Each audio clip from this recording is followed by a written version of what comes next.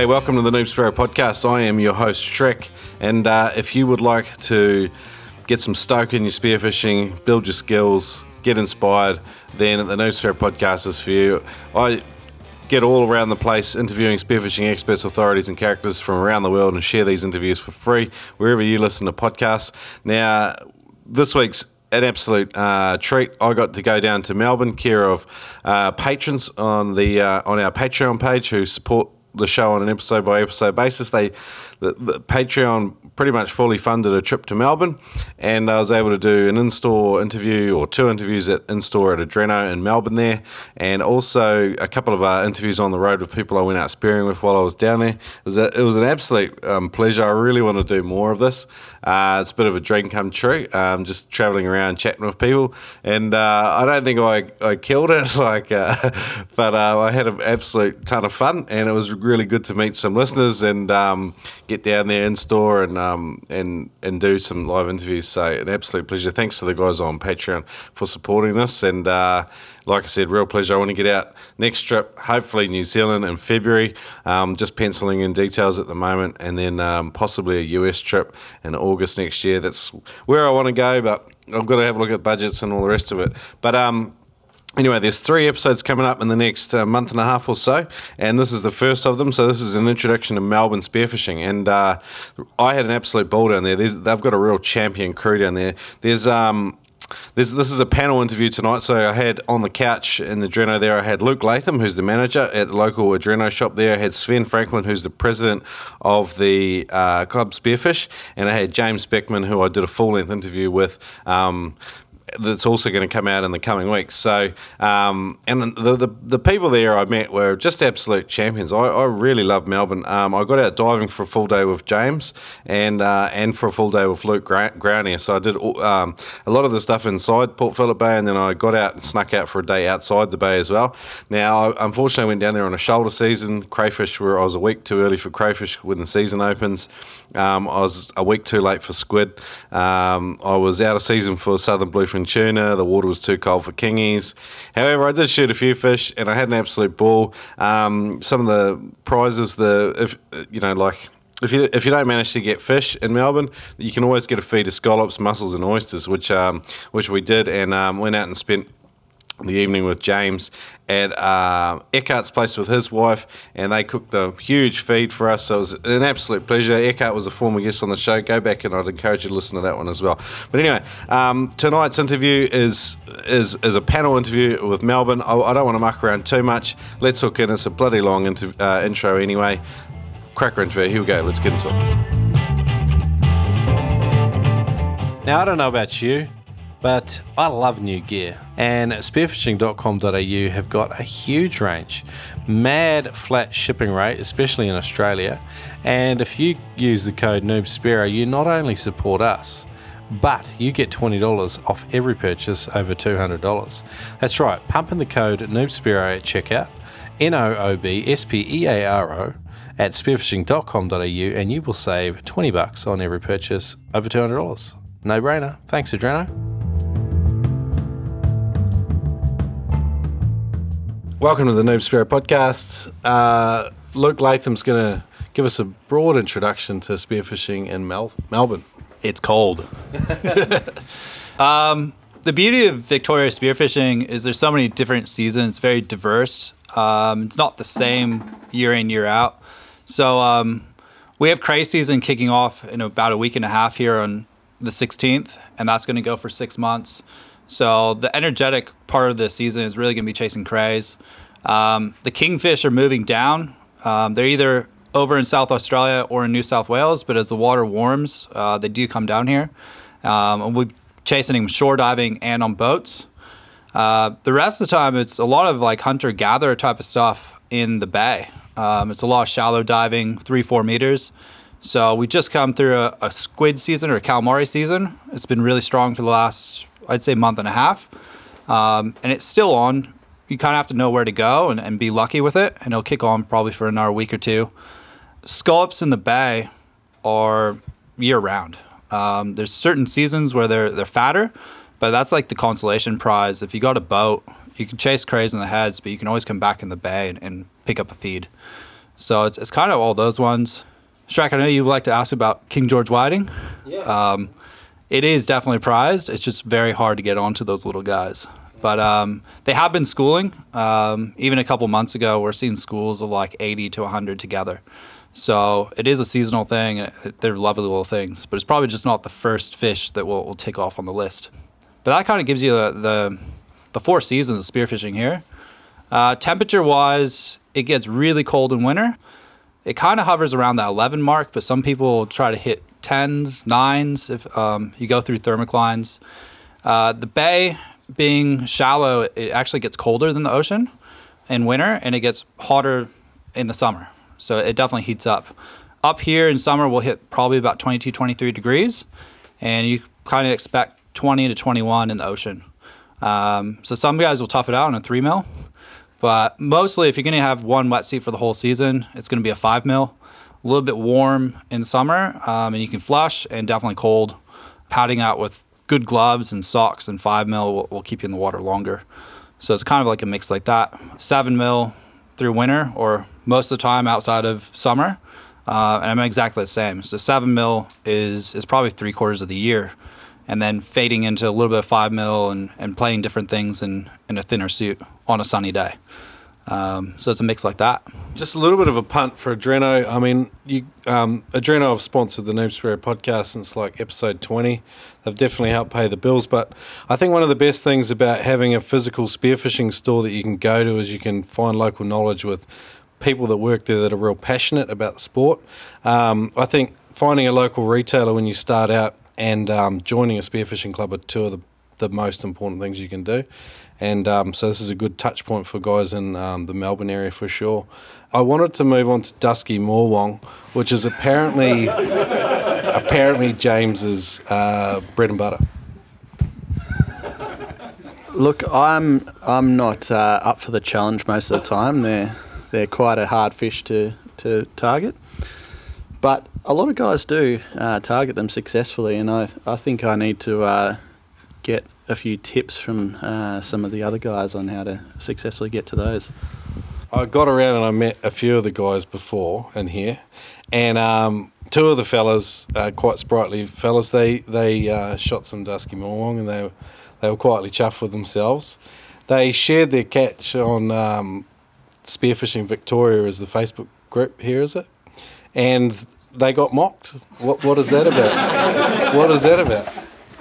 Yeah, definitely one of the beginner fish to target. But one wise man once said to me, there's no bad fish in the ocean, there's just bad chefs. So I think all those guys mocking them are just bad chefs. Yeah. I think like the stigma you get as you get more experience, like those first few fish you shoot, they taste better than any other fish you've ever had before in your life. Sven, what do you have to say about Dusky Morwong? Is that where you got started? Nothing gets the heart racing more than a big dusky rolling in, like through the roof. Like I've been there, and then I've had times where you're in really bad viz, and you'll see a shadow coming in, and you think like, oh, I've cracked it. There's a big snapper rolling in or something, but then it's a dusky, and yeah, you just have to. So Sven, what's your biggest dusky? Take us there in the moment. You're at 25 metres. I was in about 3 meters of water. We had unsuccessfully been hunting kings for the day, and I just needed to shoot something to get some anger out, and used it for burley, and still nothing came in. Safe, sustainable, selective. So my biggest dusky is 3.5 kilos, and again it was in about 3 meters of water, and it was one of those situations where I saw this big fish coming along and thought, you beauty, just plugged it from a mile away, and it fought pretty hard, to be honest, so dragged me around a bit, and the atmosphere float. That's it. I can claim to have landed that and eaten it, and it was yes, I'll pass that on. I can't contribute. Apart from Dusky Morwong, what is another species guys can start on here? Like you've mentioned scallops and crays. We've talked about the elusive Morwong. What's another species maybe guys would look at? Leatherjack. I think leather jackets is where it starts, and that's actually a decent feed. As far as eating quality and flavor, there's not much sportsmanship in it because they are right there at the rock. So hand catching them is where you kind of make it sportsmanship.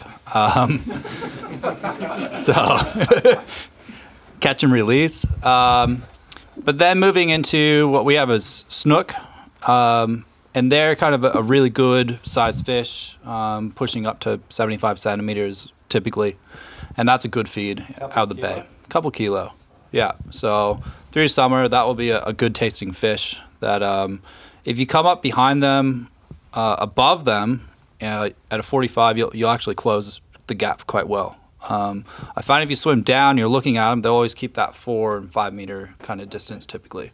So it's very similar to a whiting. If you come up behind them, you can kind of just be right on top of them and shoot down. So it's a pretty easy fish to close that gap and still really flavorful and good to eat. And also, Luke smoked one before, and you could not tell the difference between that or the smoked king that he had. It was that good. Yeah, nice. Smoking fish is something that we do a lot in New Zealand, along with smoking everything else. But I had to do that to Sven. But it's something I've rediscovered up in Queensland. We've started smoking a lot of fish, me and another Kiwi mate, funnily enough. You guys smoke a lot of fish down here? Yeah, I last summer got a big smoker, and I think for 3 weeks straight, Luke and I shot a shit ton of different species and smoked it until we were sick of smoked fish. So, yeah, but like the bluefin smoked, amazing.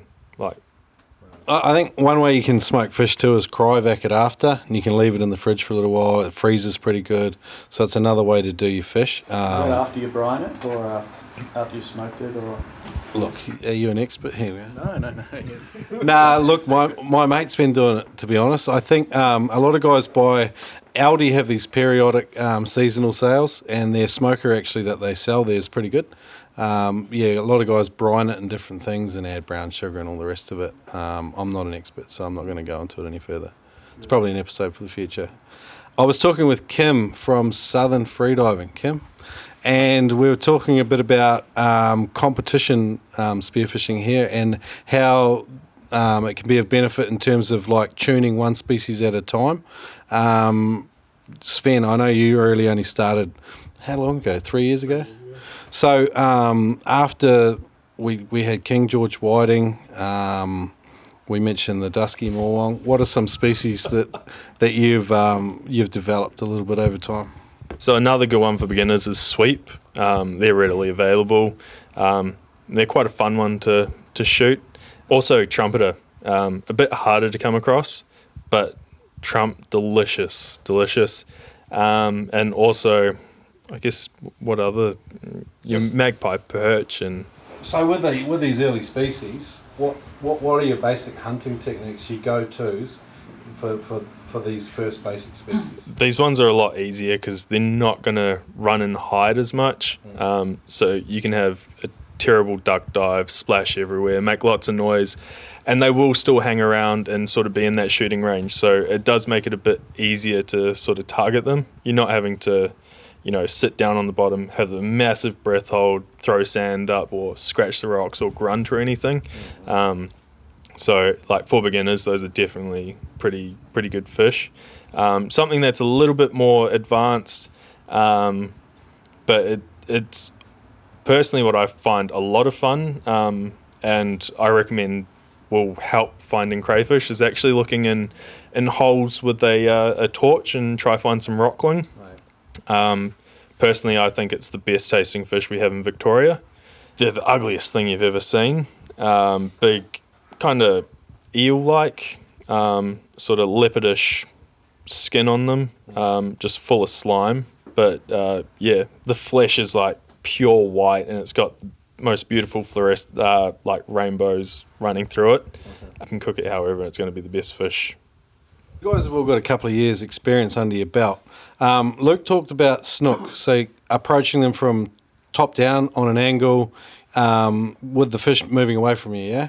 Obviously, that's a technique you can use successfully on that fish. You've just talked about hunting in holes with a torch. We seem to forget all these steps that we make to learn these techniques. Maybe James can help us out. What are some of the techniques that you learned straight up to help start and getting runs on the board? First up, I think comp diving is the best way to start spearfishing. If you go to the competitions, you'll see what other divers are doing. They've got different techniques. Some guys are really effective using torches in the caves and ledges. Other guys snoop the weed lines and sand lines.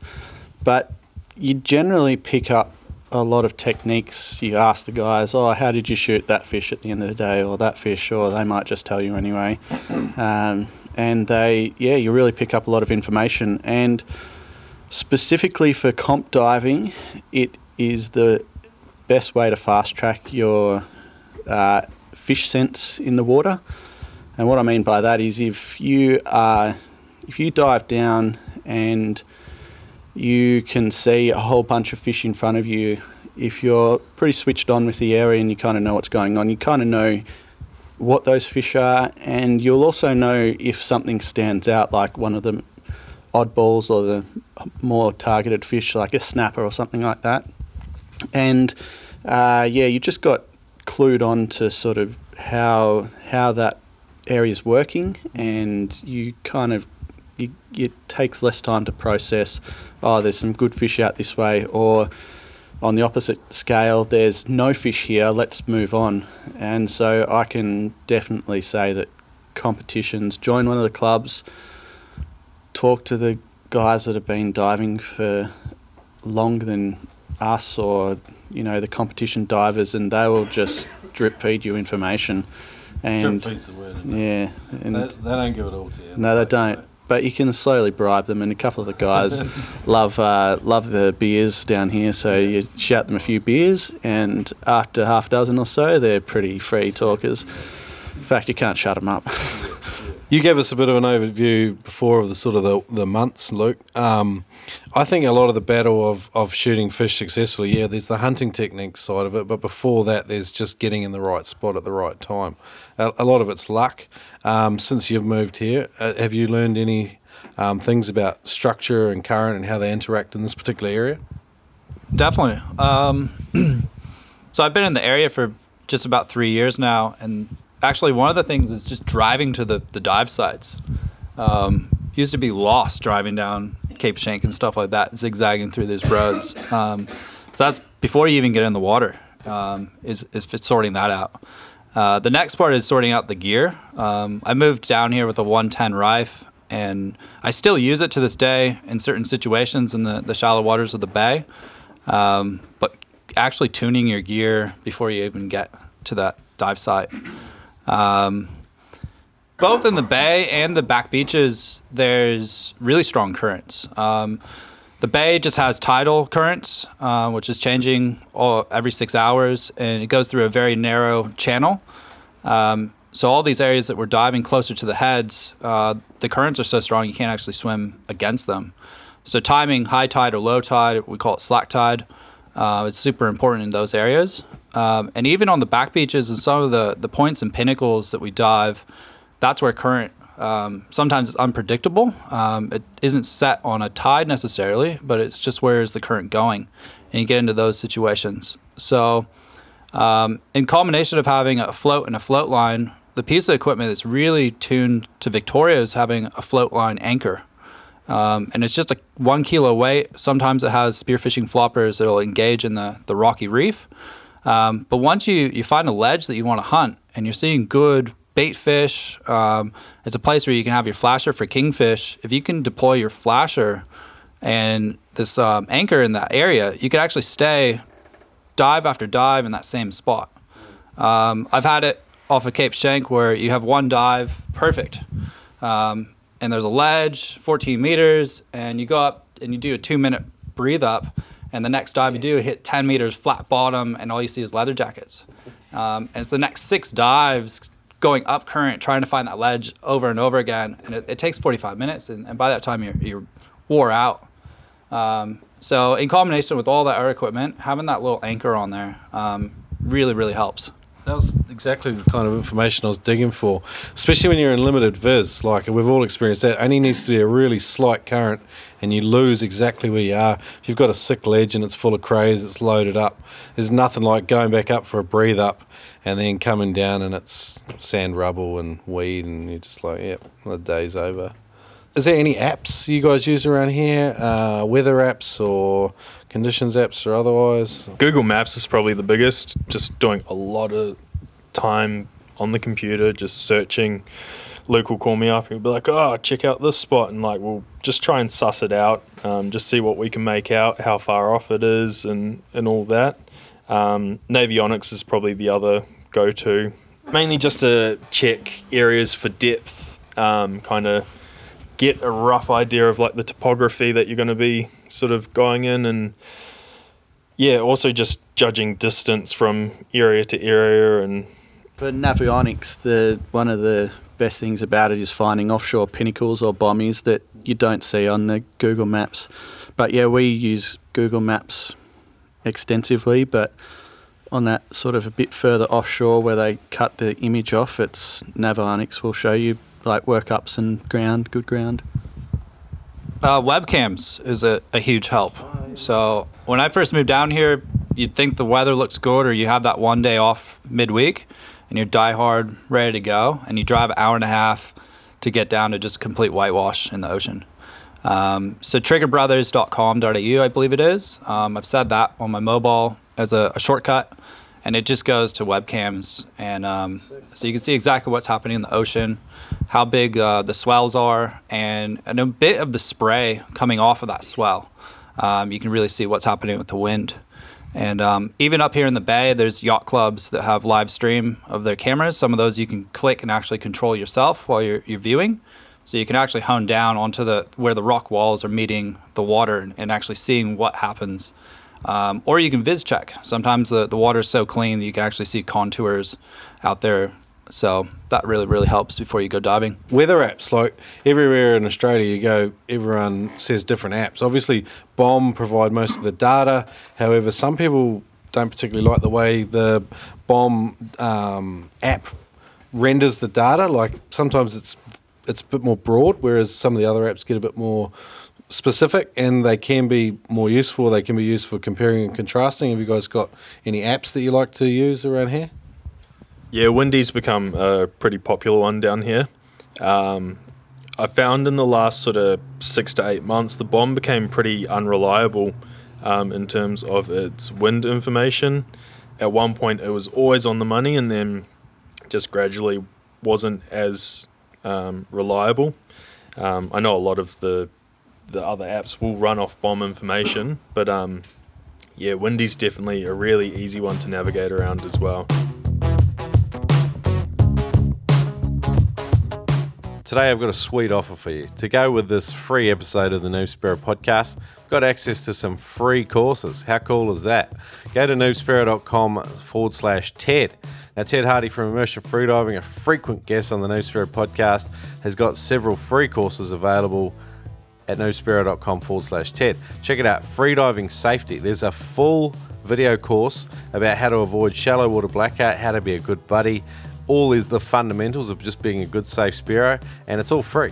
Check it out, noobsparrow.com/Ted. There's another one in there as well about how to take a 20 to 30% bigger breath, which will give you more fuel, more time on the bottom, and make you a more effective Sparrow. There's also a whole lot of other courses there as well. Check them out, get a 15% discount, noobsparrow.com/Ted. Today's Noob Sparrow podcast is also proudly brought to you in partnership with PenetratorFins.com. Get on there, guys. Have a look at some of the designs they've got. They've got clears. The blacks are beautiful. Check out the Noob Sparrow custom Oki print. It's mad as well. Larry's got a full range of wicked designs, and he's got a beautiful finish on his fins. He's recently updated his manufacturing process. It's even better than it was before.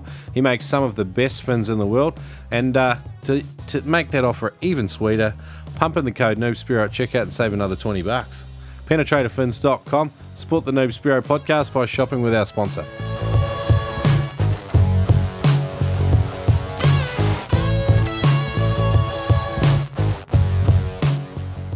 So we've covered weather and conditions. We've gone into species a little bit. What about rules and regs? What websites and competing bits of legislation sort of govern spearfishing in this area? So all the information is on the Victorian Fisheries website. We don't have conflicting zoning like you guys do in Queensland. It's just all one management body and all the information is there. So Victorian Fisheries, they've got an app. It's really simple to use. It has all the information there. It's not the nicest looking app, but it's got everything you need. And yeah, all that information is there. But yeah, we don't have different zonings. We don't have different like crossover managers. Like I know you guys have in the Whitsundays when I went up there and tried to spearfish up there, and it was a nightmare trying to figure out what the 3 different levels of authorities have over that region. There's a reef that I really want to dive. It's in 22 metres of water, and you're only allowed to dive to 15 metres. How the hell do they police that? You know what I mean? Like, sometimes it gets a bit ridiculous. I mean, they're making efforts for a reason, but sometimes it's hard to understand. Anyway, gather your thoughts, gentlemen. If you've got any more comments on spearfishing in Melbourne, I wanted to go to these guys and see if they had any questions about Melbourne spearfishing, Melbourne species. Okay, I'll just repeat your question. Go. That way I don't have to move. Can you tell us the legal requirements for a flag and float in Victoria? Legal requirements for a float and flag in Victoria. I believe that the legal requirements are only around a boat. So you legally have to have a flag and float on a boat when you are diving off a boat. But personal, like a diver, single diver, shore diving on the water, I believe that you don't have to have a flag and float. But I could be wrong. Is it a good idea, though? It's a great idea, especially when you're diving in Victoria. But there's also minimum sizes around the floats, the flags on the boats as well. We're going to have to actually figure out what the authority actually says on that. But I believe it's any diver in the ocean needs a dive flag.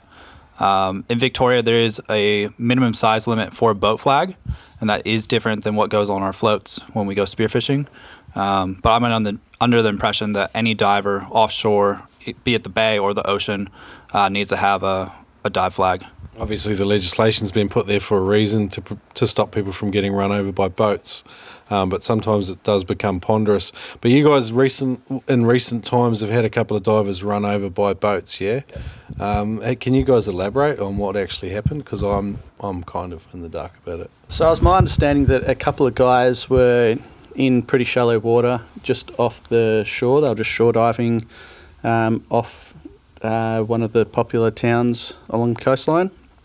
They had flags and floats, and one of the boats didn't see them, and he collected one of the guys, and he was stopped by the other diver, and was didn't realise that the situation occurred when they had hit a diver, and then drove off. So he didn't realise that he'd hit the diver, drove off, and the police were pretty onto it, so they put out a big campaign to sort of find him, and they did find him, and I'm not sure what the outcome was of that situation, but one of those situations where perhaps the driver of the boat isn't aware of what a flag signifies in the bay, and I know that it's part of the licensing requirement to get your boat license. You have to know that what a dive flag is, but a lot of guys either forget that or they're not remembering it.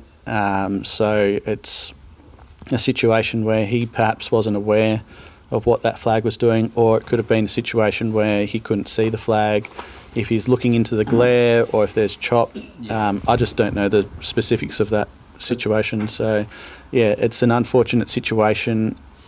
I'd love to impress that all divers are aware of their other water users, including swimmers and divers, and it's something that's super unfortunate that's happened, but yeah. It's a bit of a serious topic, but I think it's a compelling reason to make sure everyone has a float and flag, even though sometimes they don't work.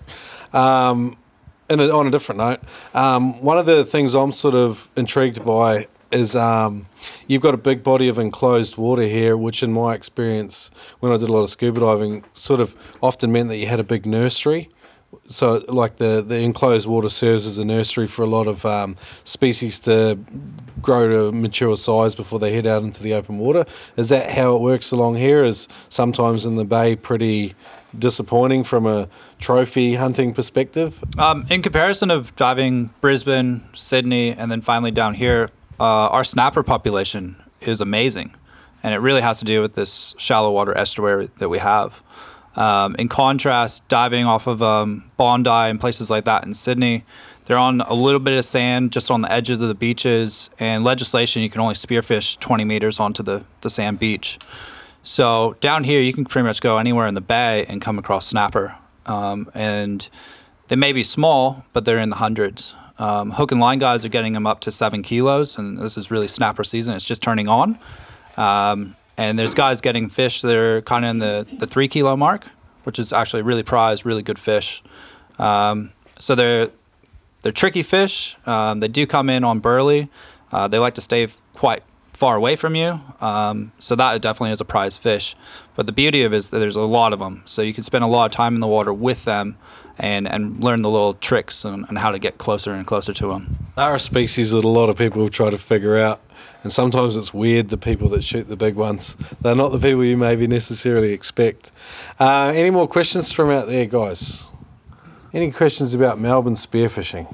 Okay, so beginning question, how can we improve our breath hold for spearfishing? Sven? So outside of the water, there's a few good ones to do. The one that I'd probably recommend the most would be doing apnea walks, so holding your breath and walking X amount of paces.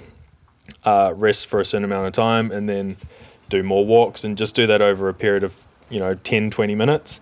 You can even do it up and down flights of stairs if you're working in the city, for instance, and you're walking from your office to somewhere. Just explain to him briefly why that works. It just really helps build up your CO2 tolerance. That's going to be your first and main reason why you're not holding your breath as long. It's just your body's not accustomed to all that CO2 buildup in the lungs and in the bloodstream. So once you normalize that, then you'll start to come through different phases and everything. But as a beginner, it's going to be the best way to see a big increase in your breath hold. Your other way is doing dry statics, so like a static breath hold on the couch or laying on your bed or whatever. But I think you'll probably see more improvement on the apnea walks, purely because in spearfishing we are, you've got the dive down aspect as well as just sitting on the bottom and coming back up.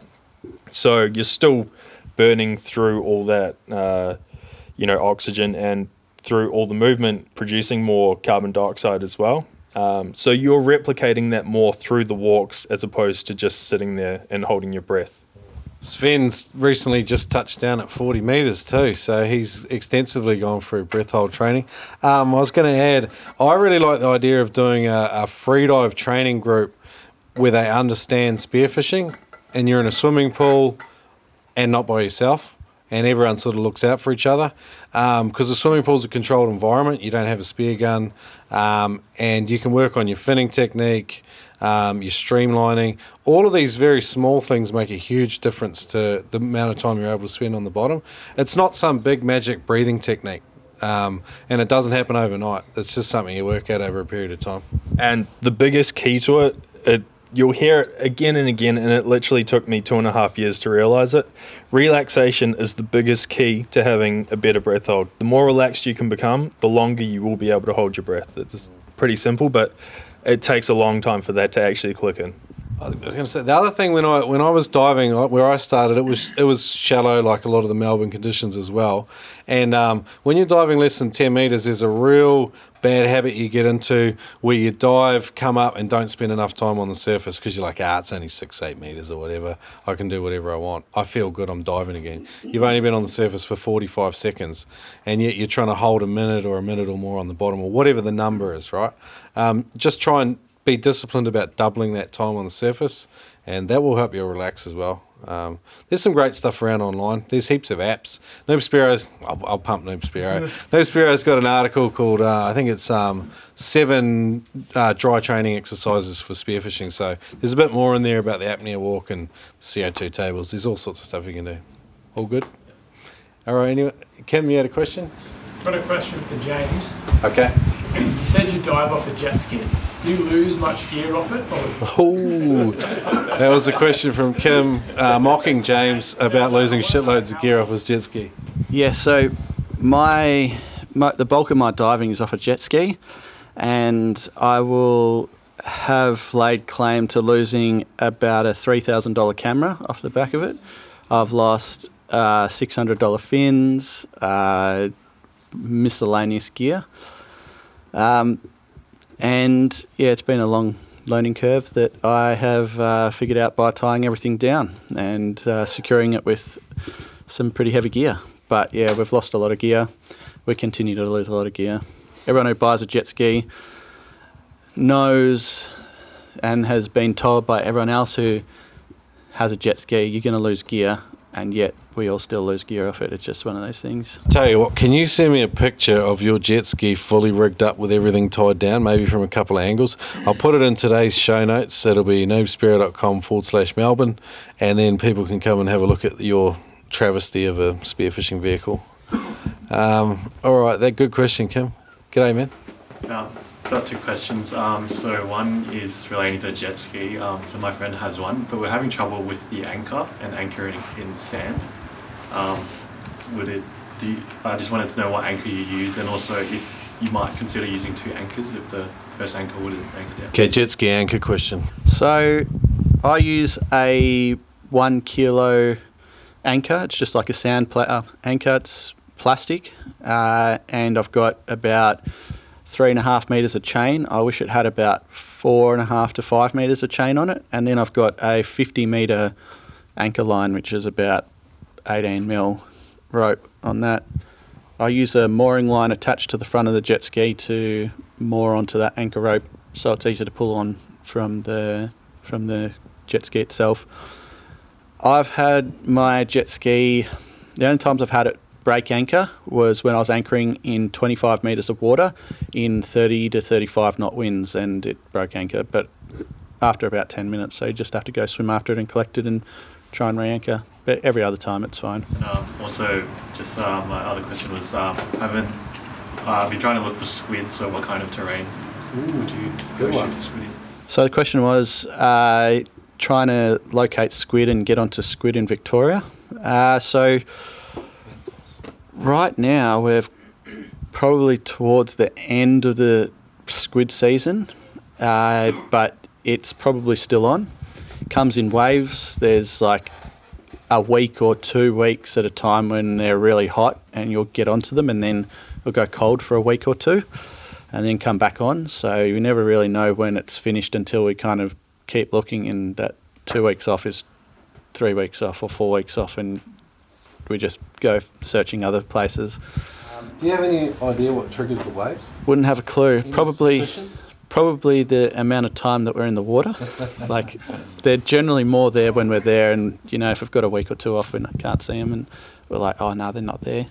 But I don't know specifically, but they definitely come in waves, and they're thick in places for a week or 2. What places? What does the ground look like? So I've caught squid all over Victoria, from inside the bays through to outside in the ocean.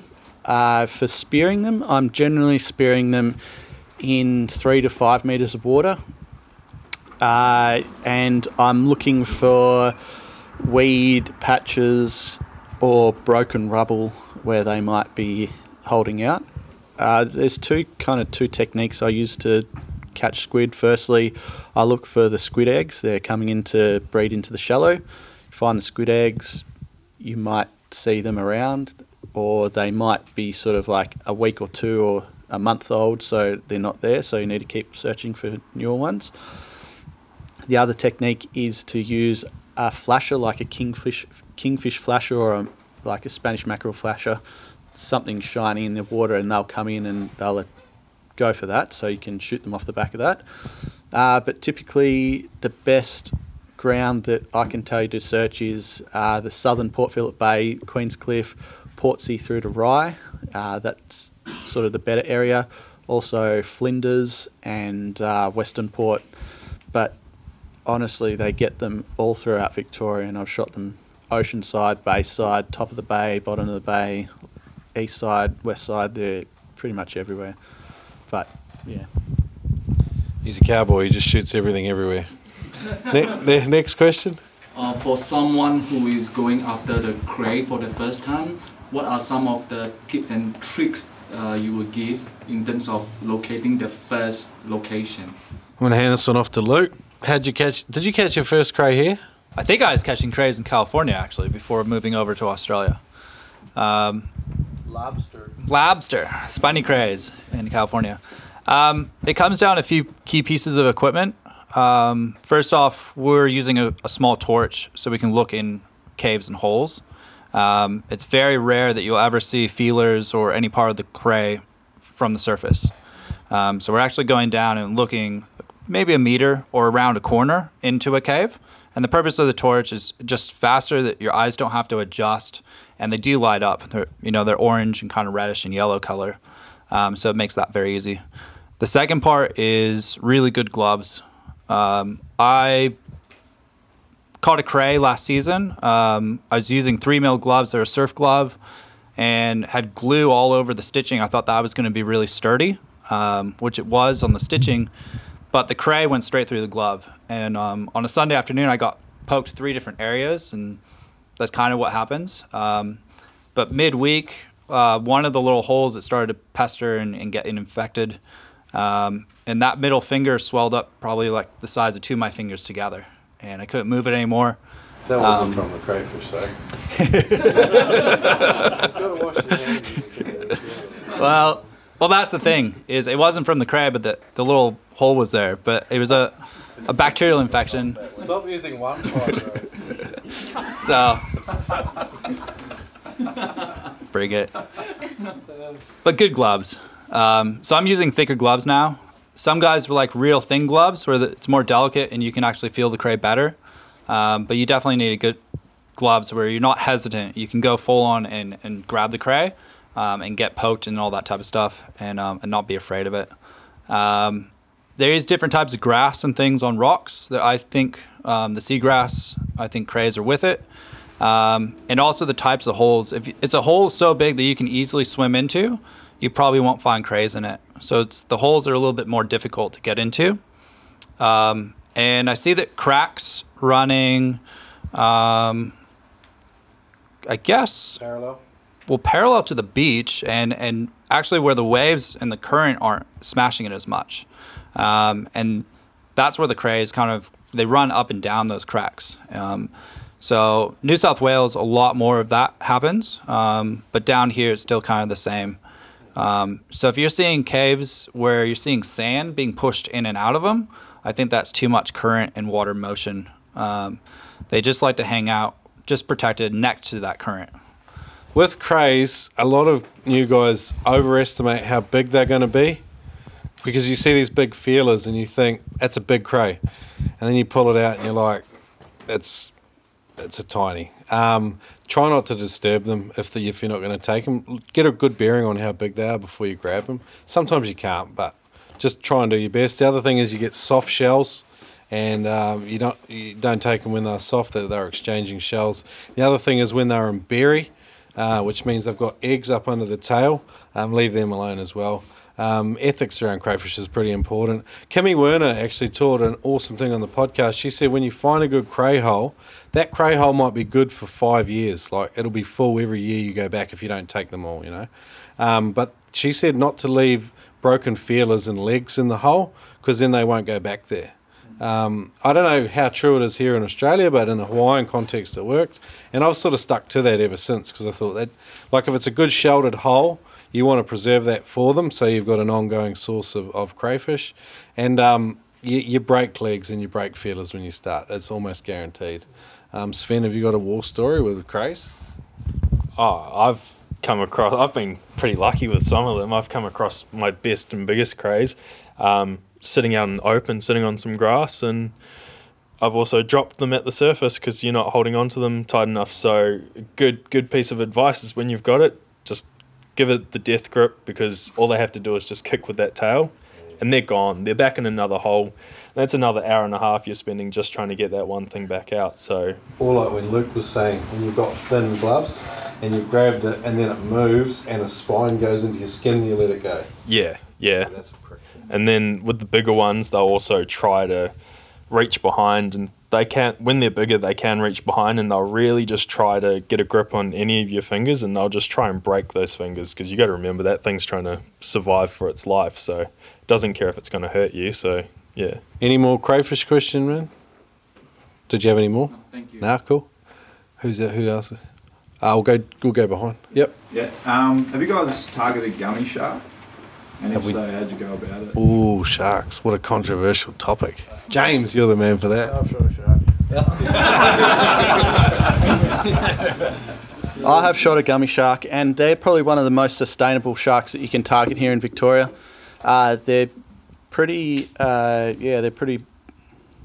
popular for the line fishermen, and they're quite common across our coastline.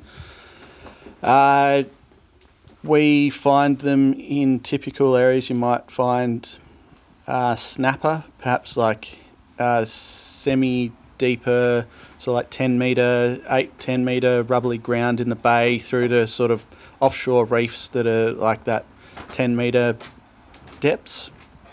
They are really hard fighting fish, and the 12 kilo gummy that I shot absolutely pretzeled my spear. It was a 7.5mm spear, and it just bent it like it was nothing. They don't really have a sort of a sense of fear of you like perhaps a snapper will. It will see you and dart off. These sharks are kind of just going about their business, so if you can get onto one, you might have a good chance at landing a good shot at one, and so try and just take that extra bit of time to land a good shot, otherwise you'll get dragged around. I got dragged around for 40 minutes trying to land that fish. But yeah, they're delicious fish. One of the things you might want to consider is cleaning it out and removing the fins straight away. I hear that that spoils the flesh if you sort of like leave the guts and the gills in and the fins on. One of the other tricks is to, once you process the shark, put it in the freezer for a few months, and it really like takes out all the ammonia taste and the smell out of it, and it's honestly one of the tastiest fish that I've eaten after you sort of like leave it in there for a little longer. But yeah, it's less, I guess you see a lot less of it on the social media because it is a bit of a controversial issue, but let me tell you that there's guys out there shooting a lot of sharks, and they're delicious fish. I think we've got time for 2 more questions before we stop and finish off the beer and pizza, but we can have some more informal questions, but just 2 more. Did you want the tampon? All right, okay. Bread hold. What's your typical bread hold? Luke, you boast the biggest one, so let's go. What's the strive for? Look. I'll let him go. You go. My typical breath hold here is probably 50 seconds and probably pushes like 1:10 for the most fish that I'm shooting around here. My breath hold is much larger than that in freediving.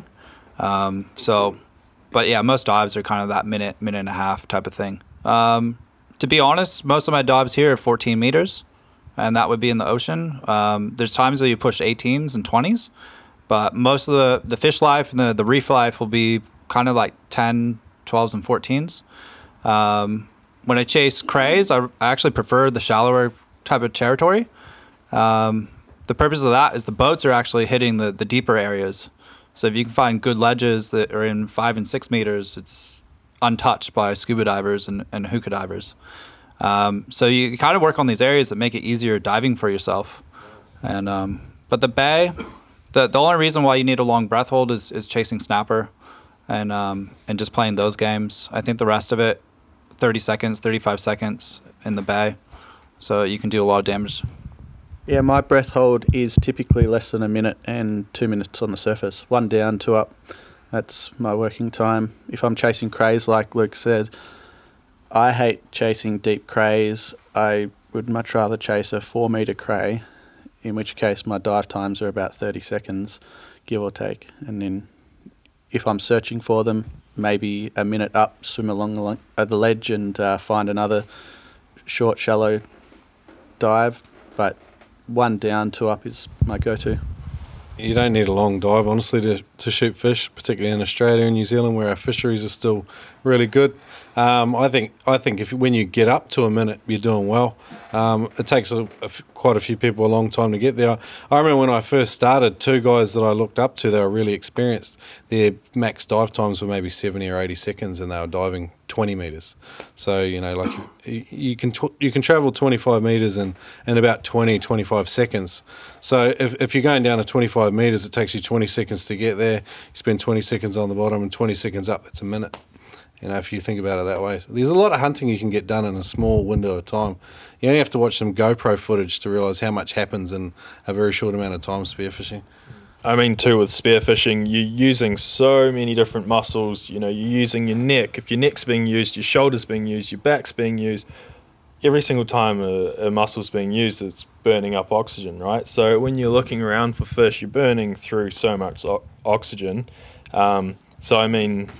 Your breath holds will be a lot shorter when you are spearfishing, and your mind's so active, that's burning through oxygen. So, a minute down here in Victoria, you're laughing. Like, you'll be able to get everything. I mean, my dive time's generally 45 seconds to a minute. I'm not really pushing more, but if I had to, I can, do a 2.5 minute breath hold at 20 metres, but, you don't need to do that sort of diving down here in Victoria. I was going to say, he was talking about all the muscles we use. Mostly James just uses his fingers, trigger muscles, That's about it. No, I reckon we got time for one more, guys, and then we'll have some more just informally when we have some beers and stuff, if you like. Is there any last question? Any tips and tricks for getting kingfish off the shore? We've done a couple of unsuccessful trips and would like to do a successful one. Actually, Sven's recently been having some success with the old kingies.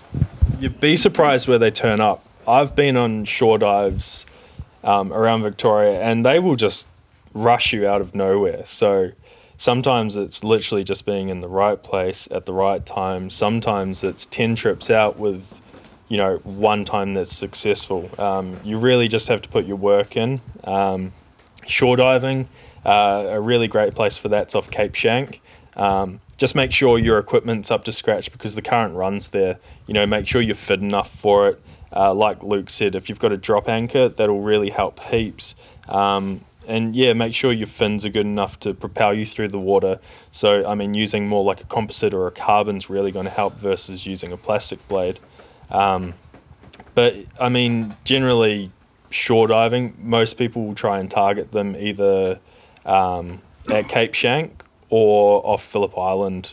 I think one of the hardest things with spearfishing is calming down when excitement's just blowing you away, because when you're down and all of a sudden kingfish come out of nowhere, there's not a spear fisherman alive that you don't get a rush. It's controlling that feeling and just slowing down a little bit. As an indication, last season I spent 8 dives hunting kings in the early season before I shot one in January. I then spent another 8 dives seeing them but not shooting them, and then I got 3 more in April after that. So it's hard work. Go to New Zealand, get it under the belt. And just quickly, learn how to actually play a kingfish. Look up Luke Potts' how-to video. That helps a lot. Because the first one that I shot when I was on a shore dive, I was in 5 metres of water. It was nowhere you'd expect them to be. The thing would have been easy, metre to 1.10 meters. The shot was fine. It's just I got so excited I tried to rip that thing right up into my hands and it pulled straight through the fish and they were gone. They weren't coming back. So if you really learn how to play the fish properly, even with a poor shot, you can still land them. Yeah, that's How to Spearfish on Vimeo. And I think you can use the Noob Spiro code and save some cash on that one. There's 2 club presidents here tonight. We've got Kim from Southern Freediving. So if you're interested in joining a spearfishing club, go and see that man. Or Sven is the president of Club Spearfish. Both clubs sound pretty good. I'm quite envious because where I am, there's the Tweed, which is like an hour away, and we've got another one that's forming an hour north. But if there was one local, I'd be in it. Hope you enjoyed today's interview. I sort of warmed up as the night went on down there in Melbourne, and the boys just they've got info for days. It's an absolute cracker of a place to visit and just head down for a spearing holiday. And you know, Melbourne's a beautiful place. The food's awesome as well.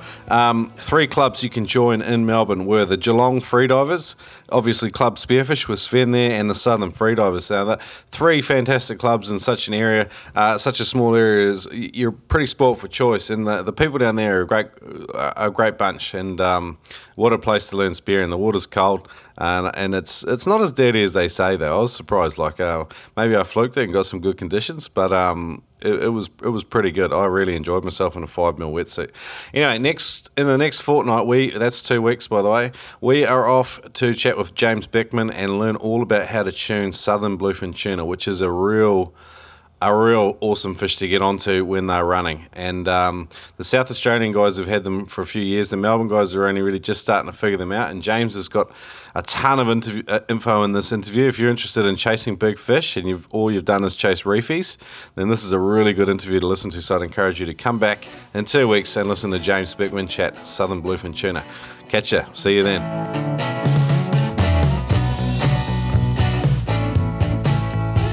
Today's podcast is brought to you by Audible.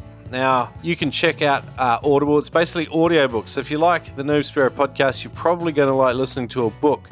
So go to audibletrial.com/Noob Spiro to get a free audiobook download and a free 30-day trial. Now, some of the audiobooks that Turbo and I both like are the 4-Hour series by Tim Ferriss. There's the 4-Hour Body, 4-Hour Workweek, the 4-Hour Shift. They're all good.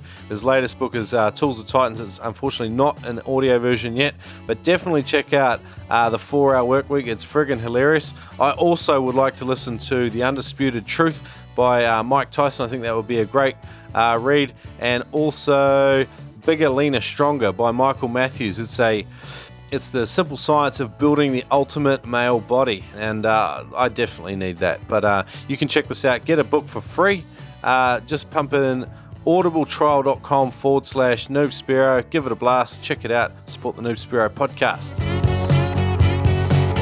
Is your major issue spearfishing all about equalising? I got good news for you. We've been pumping Ted Hardy's immersion freediving equalising classes for a while now for free on the Noob Spiro podcast because we love it that much. It's effective. Now, his Roadmap to Frenzel class is absolutely excellent. It's a full-on video course that will help you to master the technique of Frenzel because you're probably doing Valsalva.